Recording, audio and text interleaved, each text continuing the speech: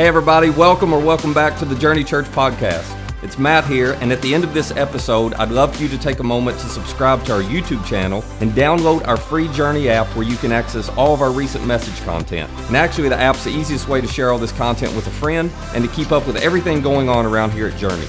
Just search Journey Callaway in your app store. Now, most importantly, I hope this message inspires you to take your next step in following Jesus. So if you were not here last week, we started this series, and we are asking ourselves this question that all of us have asked at some point or another. We're asking ourselves, is it possible for two people to stay in love, happy together forever? And all of us think, well, I sure hope so, and some of you are absolutely certain it is, and some of you are, hoping that it will be for you one day. But at the same time, and this is what makes this a little complicated, while we all want it to be true for us and we believe it is true for us, when we look around at what everybody else is experiencing, it makes us go, well, I'm not sure how likely it is, at least not for most people. And then when somebody says, well, how do you make this happen? Oh, that's when everybody gets quiet. It's like, well, I'm not really sure. Most of us believe in this simple equation. What we've decided is if two people stay in love, it's because this happens. You meet the right person and you fall in love, and then you promise or commit that you're going to stay together, and it just happens to work out. But as you know, or as many of you know, it is not that simple, is it? It's not that simple because falling in love requires a pulse. Anybody can do that. That's a little overrated. Staying in love is very different. Staying in love requires a plan. Staying in love requires more than just, well, I met the right person and just got lucky there and hit the lottery, and then we fell in love, and then we just promised, I do, okay, we'll do it. And it just happened, nothing like this happens. Falling in love just happens. You don't have to work hard to fall in love. Staying in love doesn't just happen. You have to be intentional about it. It takes some effort. The question becomes, who ever sat you down and explained to you the plan for how you could have better chances of staying in love, happy together forever? Who ever sat you down and said, well, okay, if this is what you want relationally, here's the plan that will get you there? And the answer for most of us is, nobody ever sat us down, did they? Nobody said, well, here's the key, and here's what you got to do, and here's where you got to focus. Because everybody just assumed what's going to happen or it's not going to happen. But you have to have a plan, and here's the irony of it all. The plan has been sitting in plain sight all along. And the reason I say that is because the plan is right there, crystal clear, in this collection of documents that we call the Bible, that, your grandmother had one on her coffee table or you got one on a shelf, and if we just grab it and dust it off, everything is right there in front of us. As a matter of fact, Jesus showed up and he said, here's how you do it. You love one another the way I have loved you. That's it? Yeah, that's it. It's that simple. To which people in Jesus' world, in the Jewish community, they got to see that with their own eyes as Jesus lived this out. So they began to get an idea of what this looked like. It was simple to understand. It was very demanding, very difficult to do, but at least they saw it. But then there were all these people that weren't in Israel in the first century and weren't around Jerusalem in the first century, and they never interacted with Jesus. And as this message began to spread, and people said, okay, now that you're following Jesus, here it is. You love one another like Jesus has loved us. They would raise their hand and go, we have no idea what that looks like. They didn't have a clue. They had never seen this kind of love modeled for them. They didn't grow up in families where it was modeled. They didn't grow up in cultures where it was celebrated. This was a brand new concept. And so the Apostle Paul, many of you are familiar with him, the Apostle Paul, as he went around to all these non-Jewish communities, and he began to teach this message, he would write to them or he would share with them, hey, here's what this looks like practically, because they just didn't know. And yet, as he began to explain it, it was so obvious, and we're going to talk more about this at the end, so you may disagree with this, that's fine, just hang with me. But it was so obvious that this was not easy, and this was not natural, and I would go so far as to say, I don't think any of us can do this on our own. I think it's impossible to love somebody like Jesus has loved us without the supernatural help of God. And you might disagree with that, and that's perfectly fine, but I'll give you my case at the end for why I think that's true. But Paul would just write down these descriptions, He would say, here are the behaviors. You're trying to figure out what this looks like, and if you're doing a good job of it or not, well, here's your list. Here are the details. Here's your checklist. Here's how you can know. And so last week we began looking at one of his descriptions of what this love looks like. And it's probably his most famous words because it's read at weddings all the time. So I'll review real quickly. We just looked at the very first part of it. I'll review that real quickly if you weren't here last week. And then we're going to walk through the rest of it together. Here's how he started. He said, if you want to stay in love, happy together forever, you have to understand love is patient. This is what it looks like to love somebody like Jesus loves you. You learn to love patiently. This kind of love, it doesn't pressure. It doesn't push. The way we defined it last week is that love chooses to pause and move at the other person's pace. That, okay, if I'm loving you like Jesus loved me, then I'm going to pause and I'm going to move at your pace conversationally. I'm going to pause and move at your pace in terms of processing everything going on because you need more time to process. So I'm just going to slow down and let you have time to process. I'm going to pause and move at your pace in terms of making decisions because I want to make the decision and get it done and get it over with, but you want to take more time. So I'm not going to push you or pressure you to make a decision you're not ready to make. We're going to slow down. I'm going to move at your pace, not mine. Then I'm going to pause and move at your pace when it comes to when we're going to get married, when we're going to have kids, when we're going to make this big life decision. I'm going to pause and move at your pace when it comes to when we get out of the house. It takes we're just going to move at your pace for when we leave and head to that. And yes, we're going to be 15 minutes late the rest of our lives. But I'm going to move at your pace, It shows up in big ways and little ways, doesn't it?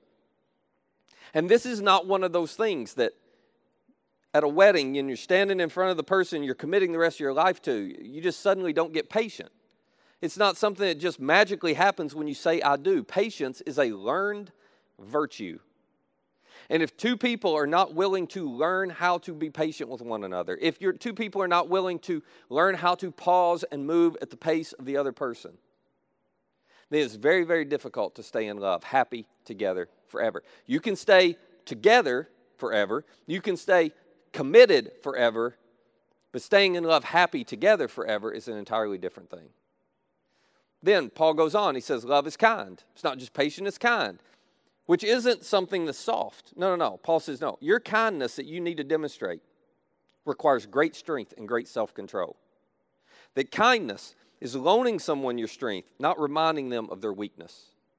Kindness is love's response to weakness. You want to stay in love forever? You want to learn how to love somebody like Jesus has loved you? Okay. When you see weakness in somebody, you do not respond with harshness, criticism, condescension, or judgment. You respond with kindness. You respond by stepping in and loaning them your strength. You respond not by going, oh, I knew it. There you go. You did it again. That's the third time this week. You did. I knew you would. I knew you were going to spend too much money. I knew you were going to end up racking that debt up. I knew. No, you don't do that. You just lean in and say, I've got a strength where you've got a weakness. How can I help? That's what kindness does.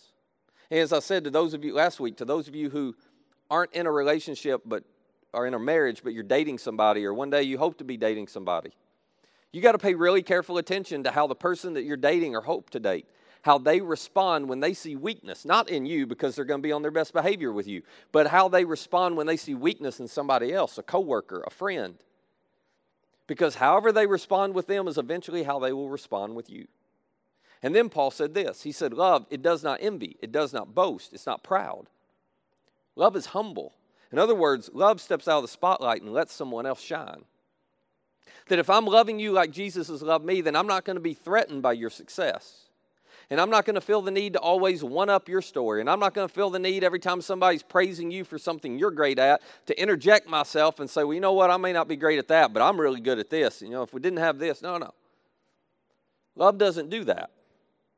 Because love has learned how to overcome the insecurity, the jealousy, the envy, the arrogance that rattles around in so many of our hearts that causes us to try to steal the spotlight from somebody else. Love is perfectly content putting the spotlight on the other person and letting them shine over and over and over again. And as I reminded us all last week, this is exactly what God does for us, isn't it?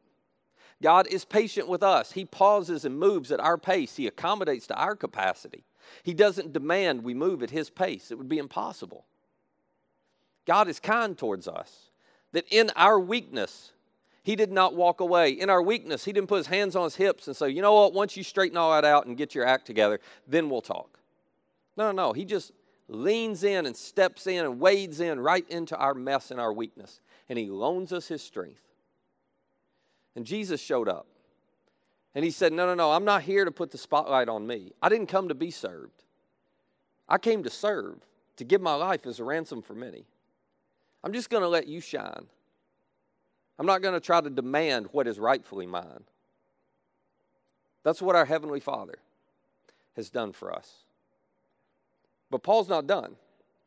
As he unpacks and details for us exactly what it looks like to love people this way, he continues to give us some behaviors that serve as a checklist, if you will, or as a plan, if you will.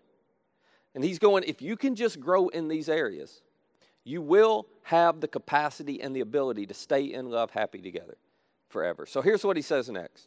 He says, love does not dishonor others. Love, the kind of love that your Heavenly Father has shown you, the kind of love that allows you to stay in love with somebody forever, is a love that chooses to never dishonor somebody else. Or if I could say it this way, love doesn't behave disgracefully or indecently or disrespectfully. That this kind of love is not going to dishonor you by demanding another drink when you've asked me to stop. This kind of love is not going to dishonor you by telling that story in front of those people that you know is going to embarrass them, and you're going to tell it anyway. That love does not dishonor you with the things, with the words that are said to you, or the words that are said about you, or the words that are said behind you. The love's not going to dishonor you by making those comments that are designed to make you feel ashamed. No, love's not going to do that. Love is going to choose to honor the other person. That in every situation, in every circumstance, this kind of love is driven by how can I most honor them. Now, let me just hit pause and talk about this for just a second. Ladies, let me talk to you first, okay? Are you ready? This is going to be hard, ladies. There are some ways, ladies, that you dishonor men. I am not a lady. You can figure that out on your own, okay? That's all I got to say to you. Y'all good with that? You can figure that out on your own.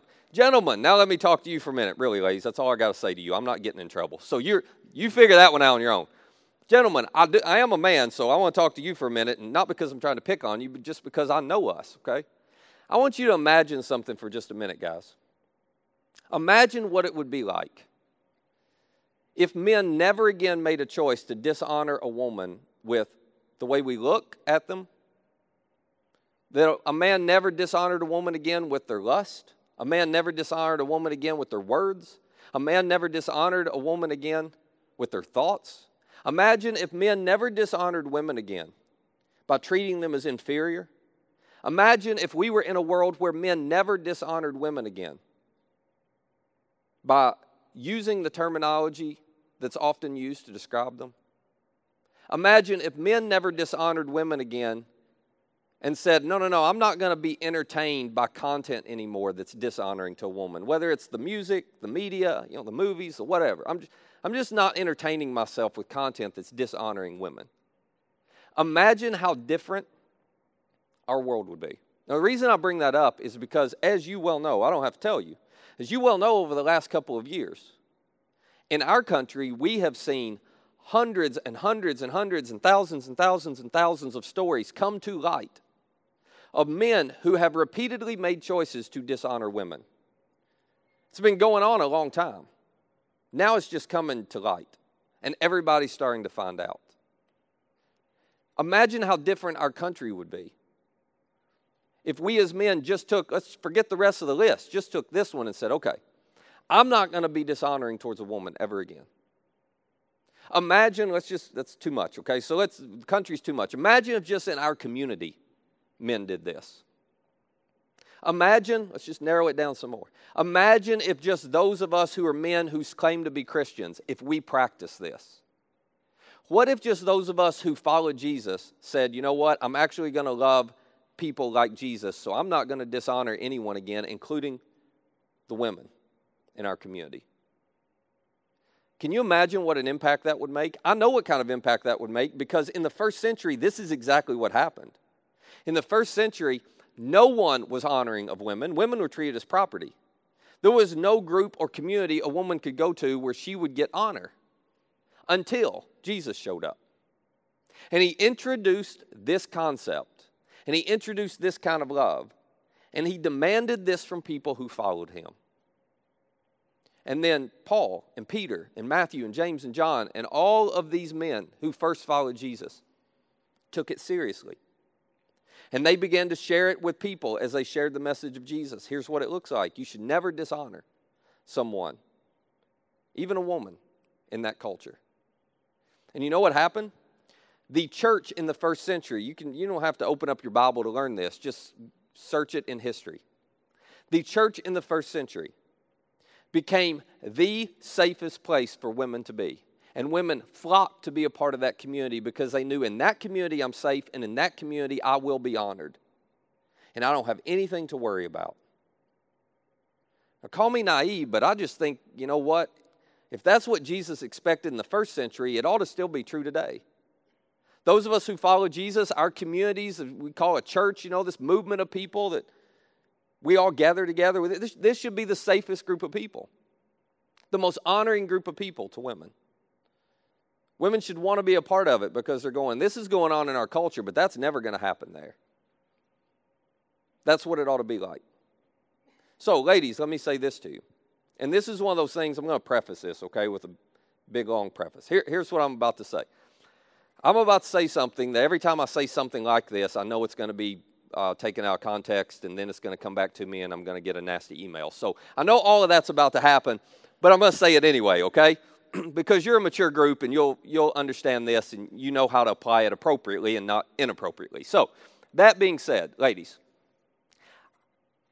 I don't think you should ever stay in a relationship that's dishonoring towards you. I don't think you should. If you're dating somebody and they're being dishonoring towards you, you have my permission. Just pull out your phone right now and text them and say, we're done. If they say, what just happened, say, blame it on Matt. You can give it to me. It's fine. Give them my email. But you should just be done with it. You should. If you're in a marriage relationship, I don't know exactly what this looks like for you because I don't know your specifics, but you got to put some boundaries up. And let me tell you why. Listen. Ladies, you should never tolerate being in a relationship where you are dishonored. Because if someone treats you dishonorably, if someone behaves dishonorably towards you over a period of time, it's only a matter of time before you will believe you are dishonorable. I've seen it happen way too many times. And you know what happens when you get to the point where you believe you are not worth honoring? You will behave in dishonoring ways. Because you'll come to the conclusion, well, that must be who I am. So you should never stay in a relationship with someone who doesn't see you as valuable and worthy the way God sees you. You shouldn't stay in a relationship with someone who's going to treat you in a way different or contrary to how God sees you. Because you will begin to believe you are not valuable. You will begin to believe you are not worth what God says you're worth. So you got to figure out how that lands and what you do with that. But this is not what love does. Love does not dishonor someone else. Just doesn't do it. Speaking of this, you know where I think, and this is just my opinion, okay? But you know where I think this is learned and taught? If we want a generation of people who know how to honor one another, it starts in the home. It starts with kids seeing mom honor dad and dad honor mom.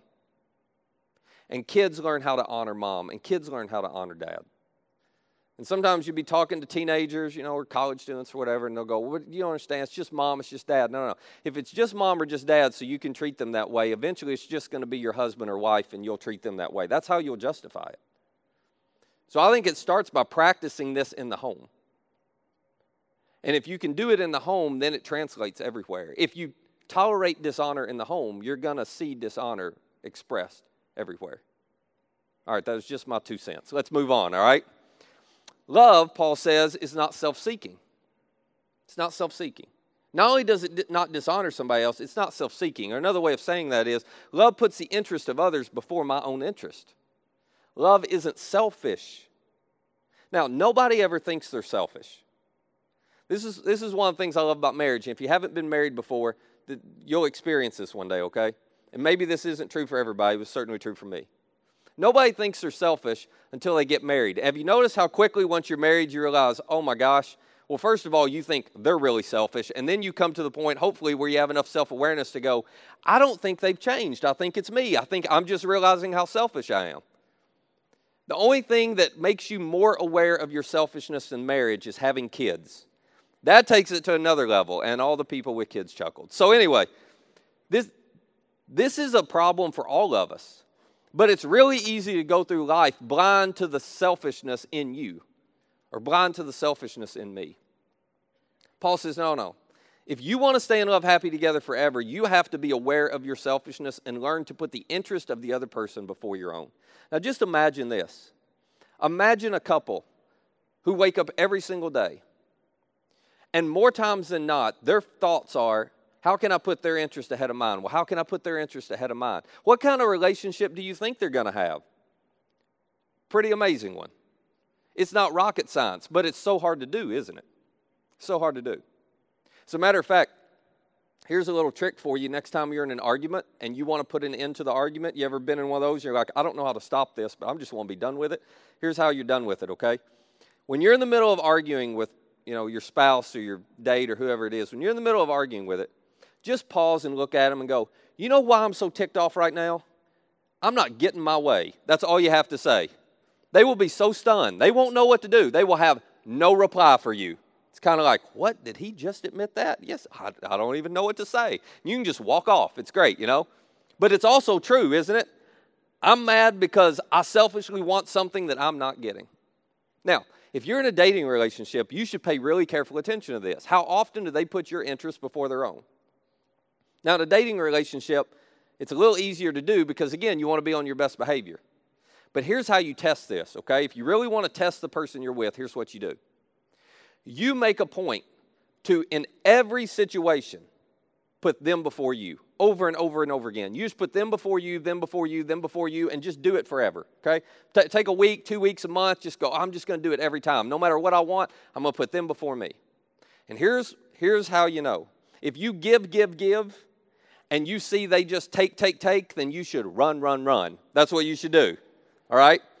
Because if you give, you should see them turn around and give back, okay? And if they're just taking, I love this. This is awesome. I'm getting everything I want. Run, all right? So anyway, that maybe will be helpful for you. Paul goes on.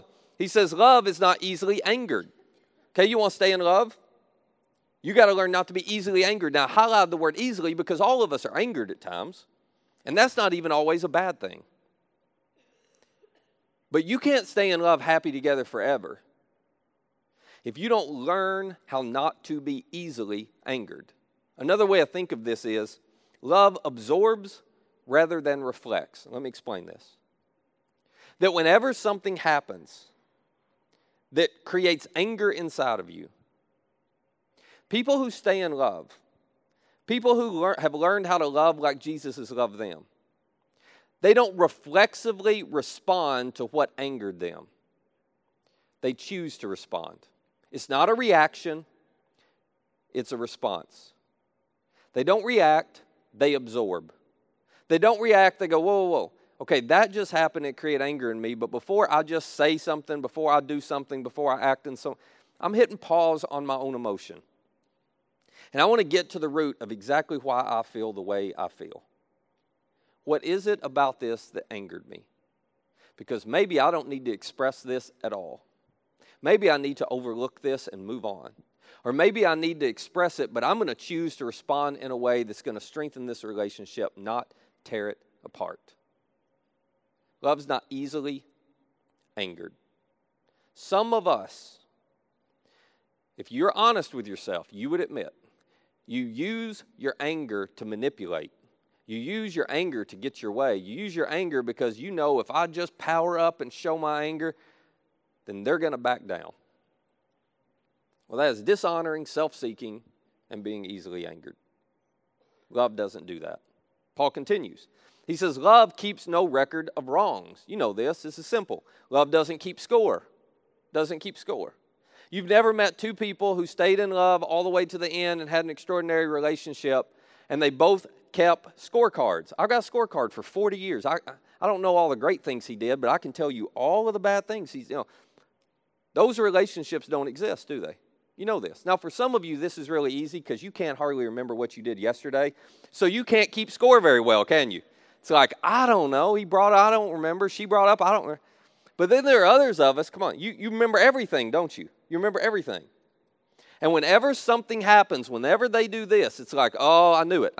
That's the sixth time you've done that in the last year. And they're just shocked. They're baffled. They're like, no, I haven't. And you're like, oh, yeah, now it's a matter of proving you're right. It's all about justice, isn't it? So you're building a case. So you go, yeah. Not only did you do it right now, which I knew you were going to do, but you did it last October 13th. Do you remember this? And you did it July 12th. You remember this? And you did it February 3rd when we were at your mother's. Do you remember that? You just got a whole record.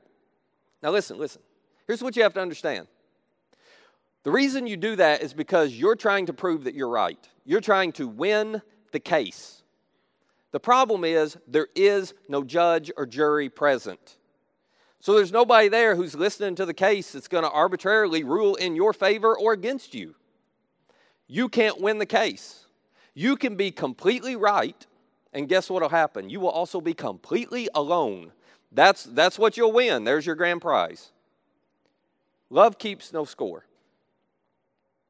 What Paul's getting at is love shows grace. Love is quick to forgive. And not that you can forget, but love is quick to move beyond it and not hold it against the person. Love shows grace to somebody else because that person knows at some point they're going to need grace. Isn't it odd how oftentimes the people who are best at keeping score never keep score on themselves? Have you noticed that? Paul's just saying you got to show grace back and forth. There's got to be forgiveness. He continues on. He says, love does not delight in evil, but rejoices with the truth. Now, here's what he's getting at here. Love keeps bad things out of the relationship. If you want to stay in love, happy together forever, you cannot, I can't overemphasize this, you cannot smuggle things into the relationship that are bad. You cannot smuggle debt into the relationship. But I don't want them to know about it. I haven't told them. You cannot smuggle spending into the relationship. I'm just hiding it from them. They'll never know. You cannot smuggle pornography into the relationship. You cannot smuggle past sexual activity or present sexual activity into the relationship. You cannot smuggle bad habits into the relationship and go, well, they'll never know and it won't make a difference. Oh, it always makes a difference. One of the things that has shocked me the most over the years, I do practically no marriage counseling anymore, but in the early days, people would sit down and want to talk to me when they were struggling in a relationship. And the reason I don't do it anymore now is because everybody discovered really quickly that I'm terrible at it. And what I mean by terrible at it is when you go to see a counselor, what you're actually wanting is somebody just to listen to you and to hear you out and get to the end and give you a couple little things but make you feel like, oh, it's going to be okay and you're going to make it. I am not that guy, so I'm terrible at it. When you sit down, I'll give you about 2.5 minutes, and then I'm like, yeah, I've heard this before. Let me tell you what your problem is, and here's the plan to fix it. That doesn't go well with anyone. So anyway, we find nicer people for you to talk to now when you're struggling. But when people were talking to me about their relationships, here's what shocked me. And maybe it shouldn't have, but I couldn't believe this. I can't tell you how many times a couple would sit down across from me and secrets would come out with me in the room. For the first time ever, they would be telling. I could tell because they would say something about debt, about previous sexual activity, about whatever it may be. And I could tell on the face of the other person they had no idea. And I would stop and go, whoa, did you not know this? They're like, no, I didn't know this. You didn't know you had 6 figures of credit card debt in this marriage. No, I didn't have a clue. And I would look back and go, are you an idiot? I would. That's why I'm no good at this. I'd be like, what are you thinking? Because again, come on. How in the world will you ever have a relationship that is healthy if you don't have trust? This is common sense. And you can't have trust if you have secrets. You can't have trust if you're smuggling bad things into the relationship. You had no idea he was looking at porn. You had no idea she was looking at porn. Oh my gosh. Now I'd be sitting there, going, you got to be kidding me. And they would say it in front of me because they thought they wouldn't get killed if I was in the room. That's why they were doing it there. But I'm like, are you crazy? So I'm just telling you, again, I don't mean to beat you to death if you have secrets. I'm just telling you, you shouldn't have secrets. You shouldn't have secrets. You are dooming your relationship if you have secrets. You got to come clean. You say, well, they'll leave me if I come clean. It's just a matter of time before they leave you anyway, if you keep a secret. The only way to work through it is with honesty. And get some counseling and have some people kinder than me in the room. Do whatever you got to do to make it work. But love doesn't smuggle bad things into the relationship. It keeps bad things out of the relationship. Paul goes on. He says, love always protects. This is his summary. Always trusts, always hopes, always perseveres. Love never fails. If I could summarize all that in one sentence. Love chooses to believe the best and overlook the rest. This is what it does. Because you know this as well as I do. When you're in a relationship, there are plenty of moments where I expected or assumed or, was under the understanding you were going to do this, you actually did this, and now there's a big gap. And what you choose to fill that gap with will make all the difference in your relationship. If you fill it with suspicion, I knew they were going to do it again. They're probably trying to, pull one over on me. They don't believe me. If you fill it with suspicion, it will doom your relationship. Here's what love does. Love offers the most generous explanation possible and puts it in the gap until there are facts to the contrary. Love takes the most generous explanation possible. They didn't get home on time, but I'm not going to assume they're just blowing me off and they don't care and they value work more. They're hanging out with them instead. No, I'm going to offer the most generous explanation possible. They probably got caught and they haven't had a chance to, fill me in or something happened and, they couldn't avoid it. And I'm gonna just assume the best until they get home and I hear the story. And then if the story was the best, then awesome. If the facts line up with that assumption, then our relationship's actually a little better. If it's not, we've got to deal with it. But I'm going to always believe the best, not assume the worst. So there's Paul's list. You want a plan? Paul says, well, here's a great starting point for a plan. You want to stay in love? You figure out how you can learn to be patient, kind, humble, selfless, generous, control your anger. You just work your way through this list, to which, can we be honest for a minute? We all go, that's not what I signed up for. That's too hard. I'd rather just meet the right person, fall in love, and it all just work out. And Paul knew we were going to say that. So here's how he wraps up this section. You may have never heard this part before. But after describing what love looks like, he says, when I was a child, I talked like a child, I thought like a child, and I reasoned like a child. In other words, when I was a child, when I was immature, I thought about love that way. I thought about the way a child thinks about love, and there was nothing wrong with it because I was a child, so I should have thought like a child. But when I became a man, I put the ways of childhood behind me. This is Paul's way of saying, there comes a point where you have to stop thinking about love like a child. You have to stop believing in fairy tales, and I just met the right person, and I hit the lottery, and boy, it turned out great, and we fell in love, and we lived happily ever after. Because that's not how life works. He's going, at some point, you have to grow up. You have to grow up. You have to recognize and acknowledge, if I want to stay in love, happy together forever, it's going to take work, and it's going to take effort. If I want to stay in love, happy together forever, somebody's got to change, and that somebody is not the other person. It's me. I've got to learn to love this way. Now, if you're thinking, that's too much work, I'll never be that, let me ask you this question. That's fine. Which of these qualities that we just talked about do you not care if your spouse or your date has? Okay? You're married, or one day you're married. Which of these qualities are you going, it's fine. I don't need my spouse to be patient. I don't care if they have any patience at all. No, I think I want that one. Okay, well, what about kindness? Why don't we just give them a pass on kindness? No, I need that one too. Okay, well, what about not being easily angered? Is it okay if they just, lose their temper all the time? And no. What about dishonoring? Is it okay if they dishonor? My point is, you want all of these things to be true of the person that you're married to or one day will be married to. Now, guess what? The person that you are married or one day will be married to, they want all these things to be true of you as well. But there's only one person who is responsible and in control of that happening, and it's you. You can't change them, they can't change you, but you can change you. You can work to develop these qualities. You can work to have the kind of character which gives you the capacity to love this way, where you can stay in love, happy together forever. And you know what's ironic about this? When you become this kind of person, and when you have this kind of character, when you love somebody this way, you know what they do? 9 times out of 10, they become better. And then you go, I don't know what's changed with them. They're so much better than they were, but they didn't change. You changed. And your love towards them that was so selfless inspired them to change. But you can't change them. That's up to them. You can only change you. Now, let me say this and we'll wrap up.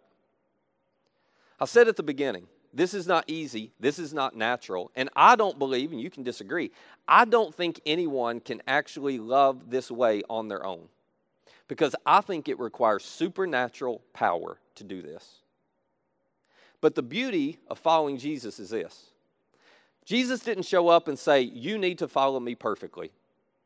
Jesus showed up and said, just follow me imperfectly. Just follow me with all the junk and all the issues and all your impatience and all your anger and all your selfishness. That's okay. Bring it all. Just follow me. Because you know what he promised?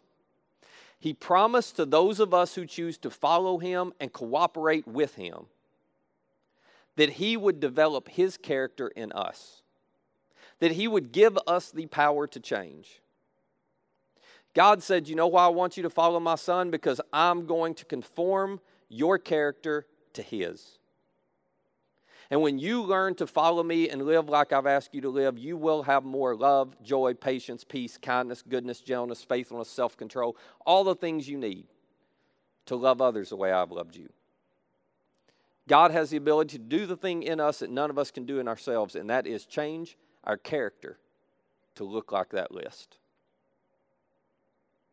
But you have to choose, and I have to choose to follow and to cooperate. So today, and tomorrow, and the next day, and the day after that, you're going to run into circumstances, situations, and frustrations where you're going to want to respond impatiently, unkindly, selfishly, angrily. What if those circumstances, frustrations, and situations aren't so much about you getting your way? What if they're not so much about you getting the other person to do what you want them to do? What if those are actually circumstances and situations that God wants to use to teach you and to change you and to help you have the character of Jesus? If you will take those circumstances and begin to cooperate with him, instead of being frustrated and forcing your will and your way in those moments, you will be amazed at what happens in you and the growth that takes place. So here's my challenge for you this week. Will you pray a very simple prayer? Every morning get up, and all you need to pray is this: God, would you teach me today how to be a little bit more like you in character? God, would you teach me today how to be a little bit more like you in character? Or, God, would you teach me today how to love a little bit more like you? If you will pray that prayer, suddenly you will become more aware of these opportunities you have to grow. Now, for those of you like me going, okay, that's a big long list. I don't even know where to start, Matt. That's a little overwhelming. Isn't there like a cheat code we can use and, get there a little bit quicker? There is a cheat code, actually. There's one thing that you could do, and it will change everything. Everything will kind of fall into place if you do just one thing. And Paul gave us the cheat code, and I'm going to show you what it is next week. This week, you're welcome. This week, just be aware and cooperate with what God's trying to do in you to change you and grow you. Let me pray for us. Father, it's hard to do. Help us to be aware. And instead of demanding our way, instead of using our anger to manipulate, instead of being self-centered, instead of being impatient, God, help us be aware of our circumstances and frustrations and go, oh, no, let me hit pause. God, I want to cooperate with you in this. Do in me what you want to do in me. Use this situation to teach me what you want to teach me. Help me to get a little more patient, a little more kind, a little humbler, a little more generous. And conform and change us until we have your character so we can love the way we want to love and experience the relationships we want to experience. It's in Jesus' name we pray. Amen. Hey, once again, thanks for listening. If you'd take a moment to rate and review this podcast, it would really be helpful. And if you live near our church, we would love for you to engage with us at one of our weekend gatherings. For directions, service times, and information about our phenomenal children and student environments, just visit us at journeycalway.com. That's journeycalway.com. Look forward to seeing you soon.